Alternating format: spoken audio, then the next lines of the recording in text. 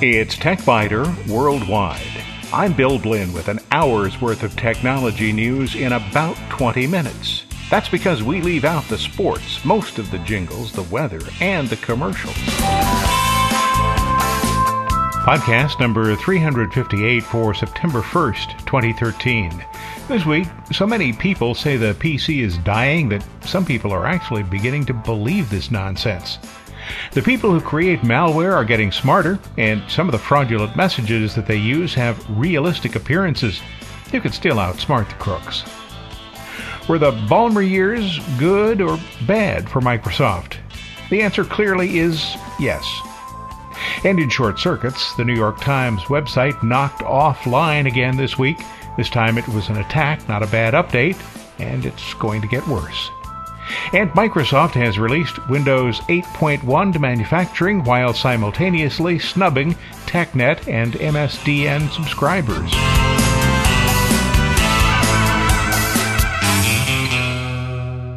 Yeah, the personal computer is dying. Really? Well, if you believe that, then you probably also believe that if you forward an email to 100 people, Bill Gates will send you $1,000. And you probably believe that you've won $1 million lottery, even though you didn't even enter the lottery. And you might believe that hotel room keycards contain personal information that thieves can harvest. Oh, and undoubtedly you believe the sky is falling, too. You know, there's been so much written and said about the end of the PC era that a little common sense seemed in order.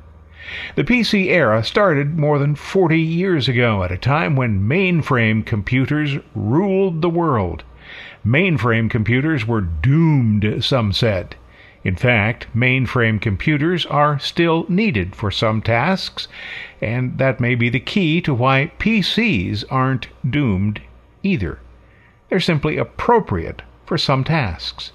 Maybe you need a highly customized computer with a lot of disk space or a lot of memory or a really fast processor. Try configuring a phone or a tablet to add those features.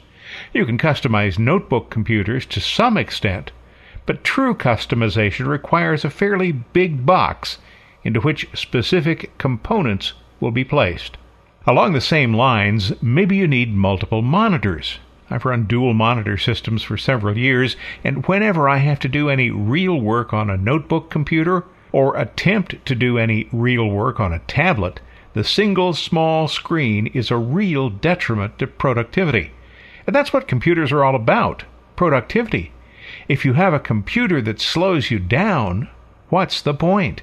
I have a large tablet, I have a small tablet, and they are wonderful computing devices for the tasks that they do well, and there are a lot of things they do well.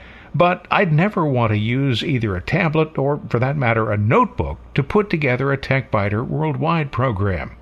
If you're a real hardcore gamer, or somebody who creates content for a living or even for fun, notebook computers are about the bare minimum you're going to be able to work with.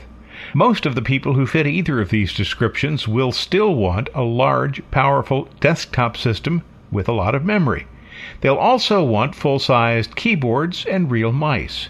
Now, granted, you can attach a keyboard and a mouse to a tablet, but you're still stuck with the small screen. And yes, there are devices that will allow a tablet computer to run multiple large monitors, but then you're still stuck with the small amount of onboard memory. And yes, there are ways to attach huge disk drives to the tablet that's now connected to a keyboard, a mouse, and 2 big monitors. But if you're going to go to all that trouble and expense, doesn't buying a desktop system sound more reasonable? Desktop systems also have the processing power needed for multitasking, for powerful applications such as video and photo editing, and the ability to be configured for multiple operating systems, either by using virtual machine software or by dual booting the computer. This may well be the year of the tablet, and certainly tablets are selling well. But just as mainframes continue to be used for those applications where it makes sense to run a mainframe, I think we're going to continue to see desktop computers for many, many years. Fewer of them, yes, but they're not a dying breed. At least not yet. and probably not for another 30 or 40 years.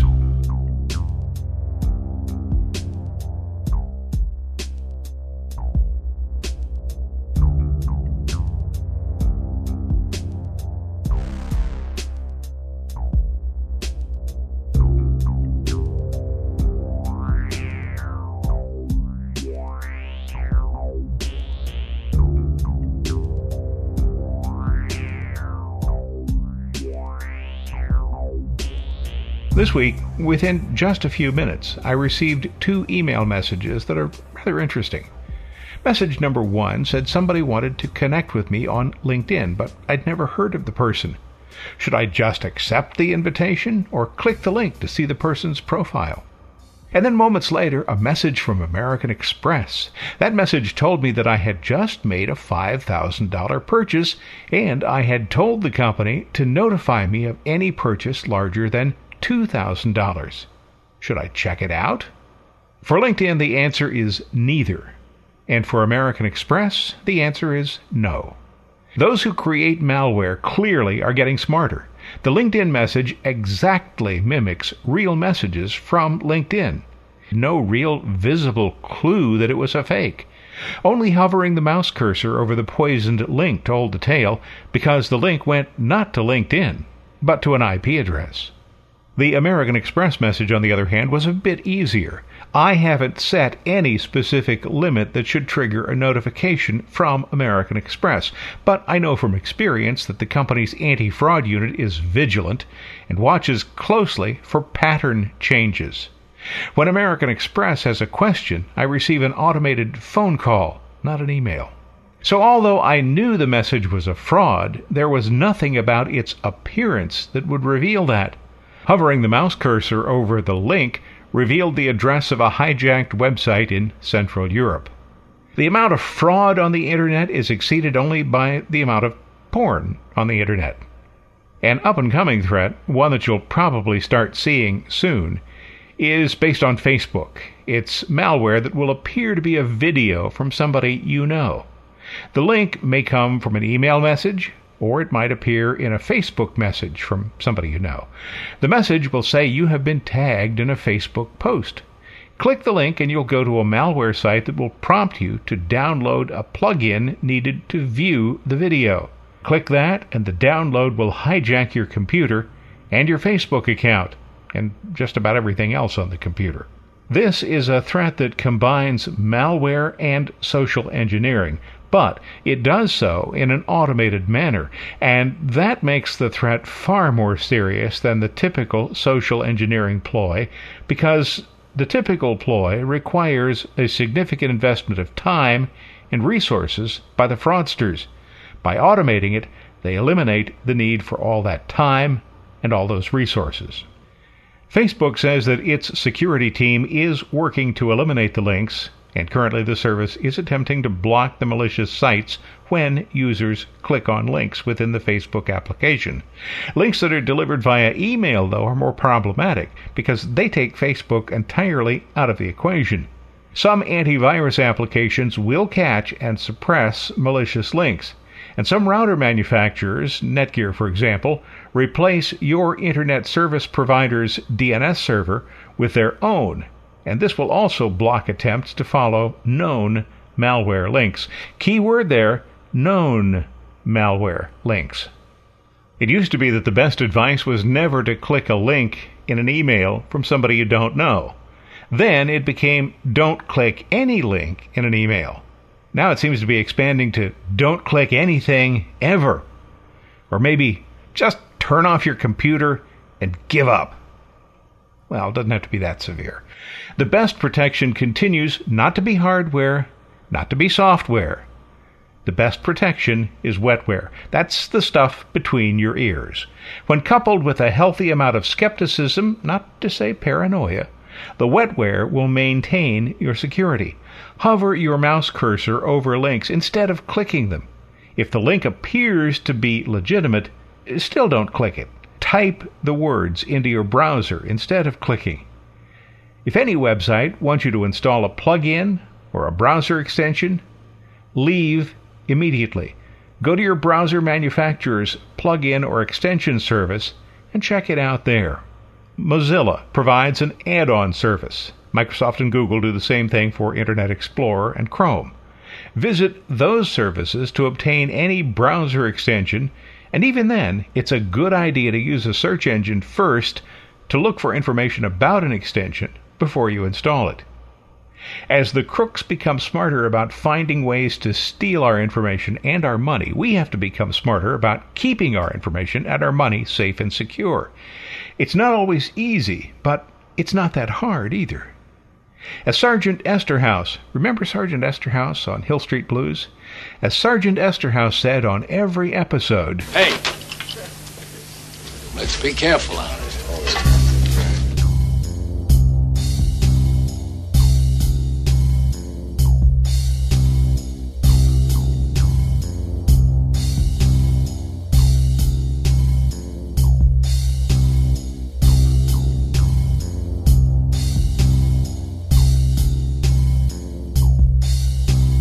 In the past week, the tech media have simply overflowed with articles about Steve Ballmer, what he did right at Microsoft and what he got wrong. I don't want to spend a lot of time with an equally lengthy rumination, but I can't ignore the 13-year Ballmer era either, now that it's near an end. So, a short synopsis. Something Microsoft under Ballmer got right, but perhaps not right away: Windows 8 and the Surface tablet. Microsoft hasn't sold anywhere near the number of Surface tablets that had been anticipated. That may be in part because Microsoft, as it always seems to do, made one disastrous mistake. In this case, that mistake was the RT tablet. It looks like it's running Windows, but it won't run legacy Windows applications. The Surface Pro, on the other hand, is one of the best Windows 8 tablets on the market. If Microsoft can maintain its presence in the market, the Surface should become increasingly important. And Windows 8 continues to be scorned largely by people who seem not to know much about it. The upcoming 8.1 release may help, but no matter what, people are going to continue to use desktop and notebook computers, at least for a few more years, probably longer than that. The market for these machines is clearly in decline as tablets become more powerful and more versatile. But they're going to stick around, and Microsoft pretty much has a lock on that market. From success to major failure, worst product ever, Windows Vista. I tried for 2 years to like Vista because it had a lot of promise, but it was Microsoft's worst operating system since Windows ME, the Millennium Edition.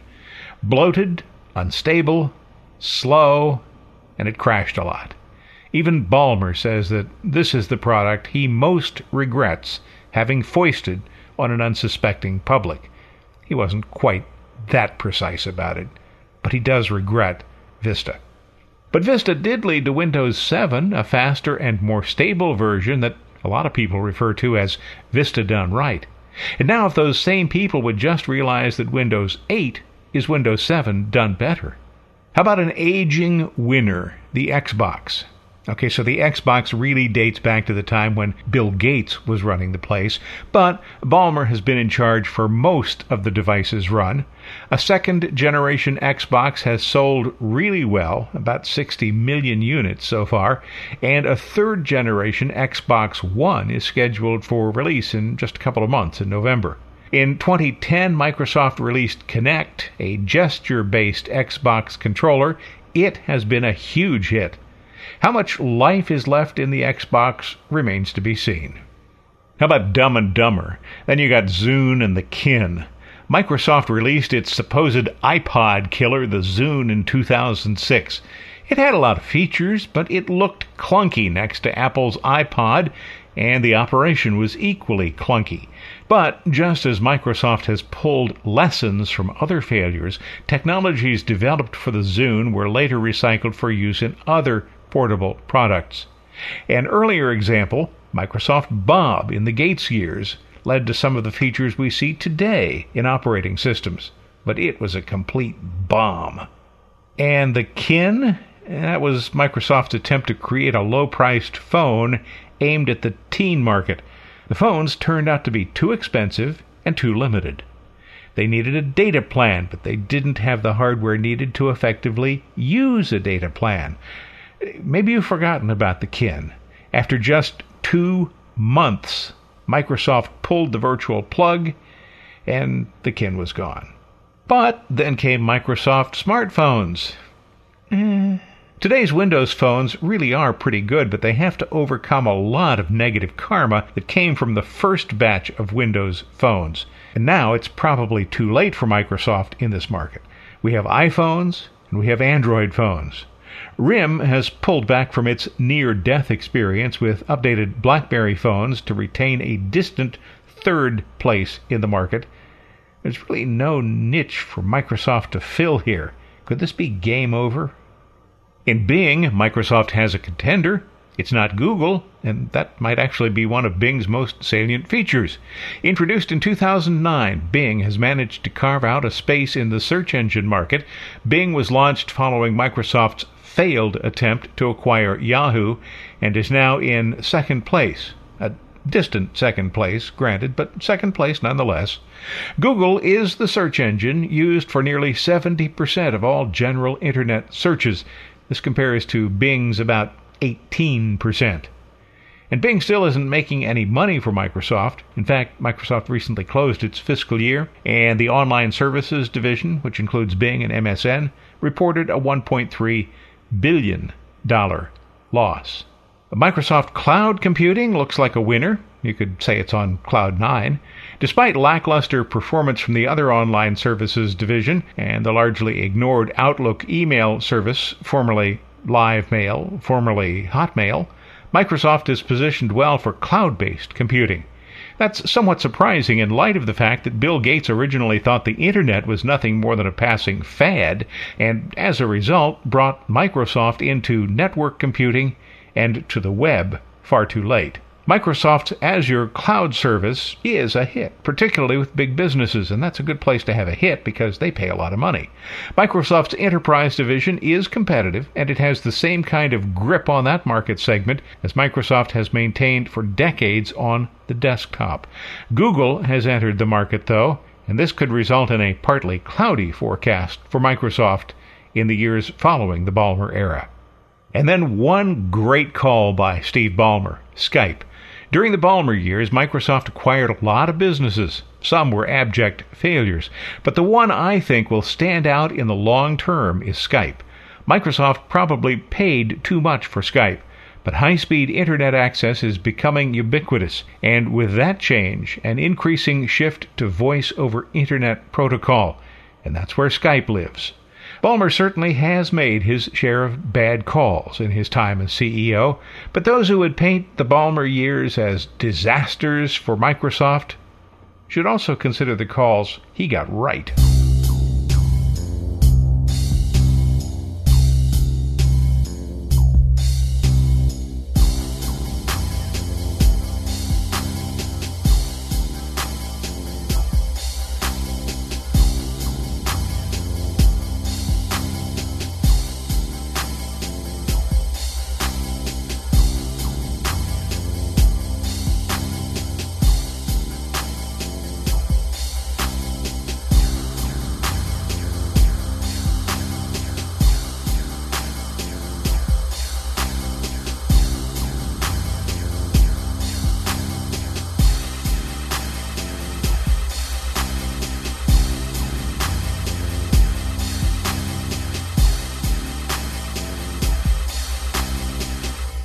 In short circuits, the New York Times was offline again this week, and this time it was hackers. A week ago, the New York Times website was unavailable for several hours following an unsuccessful system update. The site was offline again this week, but this time it was because of an attack by a group known as the Syrian Electronic Army. This is a group that supports President Bashar al-Assad, and the Syrian Electronic Army brought the site down, also attacked the Huffington Post website in the United Kingdom, just as it has recently done to sites operated by National Public Radio, the Washington Post, the Financial Times, and Twitter feeds from the Associated Press, the BBC's Weather Report, and Reuters. The BBC's Weather Report? Bad aim? In this most recent case, the attack was directed at Melbourne IT. That's the domain name registrar that the New York Times uses. Now, that raises a question about why the newspaper would register its domain through an Australian registrar rather than one in the United States. But that's a question for some other time. The Syrian Electronic Army attacked the Washington Post's website earlier this month and attempted to attack CNN unsuccessfully. In May, the Syrian Electronic Army brought down the website operated by London's Financial Times. The shadowy organization that denies, somewhat less than effectively, any ties to the Syrian president is likely to stage additional attacks, particularly if the United States takes any military action against Syria. More serious attacks could target oil pipelines, electric transmission lines, or the banking system.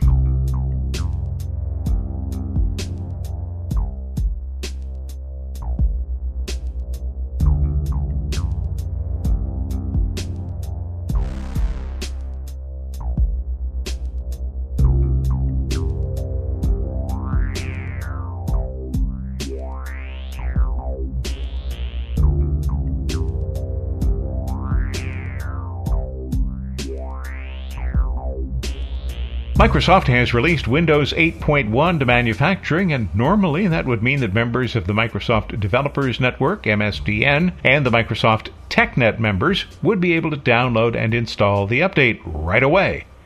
Not so fast, folks. Not this time. You're going to have to wait until October 18th, just like everybody else. Now that's unfortunate because it's TechNet and MSDN members who actually pay no small amount for the privilege of trying Microsoft applications before they're released that regular users turn to when they find that something doesn't work as expected.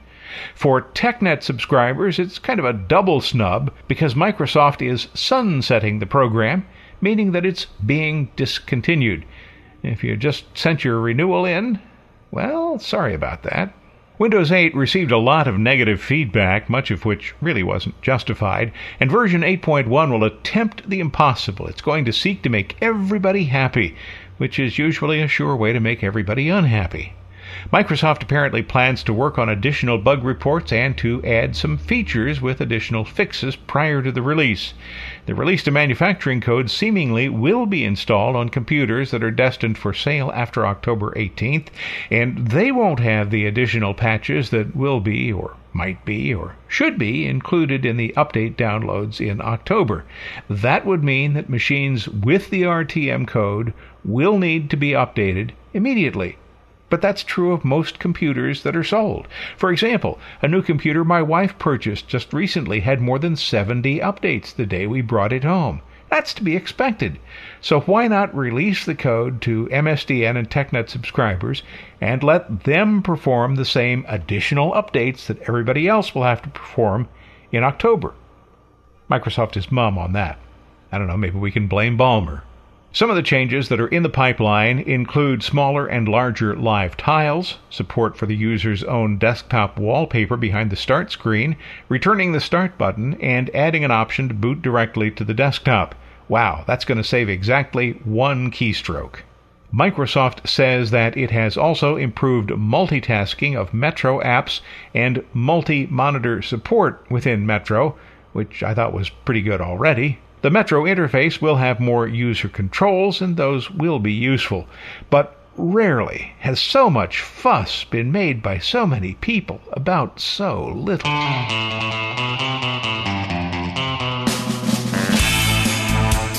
Thanks for listening to TechBiter Worldwide, the weekly podcast with an hour's worth of technology news in about 20 minutes. All music on TechBiter Worldwide is licensed under the Creative Commons, and information about performers is on the website, www.techbiter.com. I'm Bill Blinn, and if you'd like, you can also send me a message from the website. Thanks for listening. I look forward to talking with you again in a week.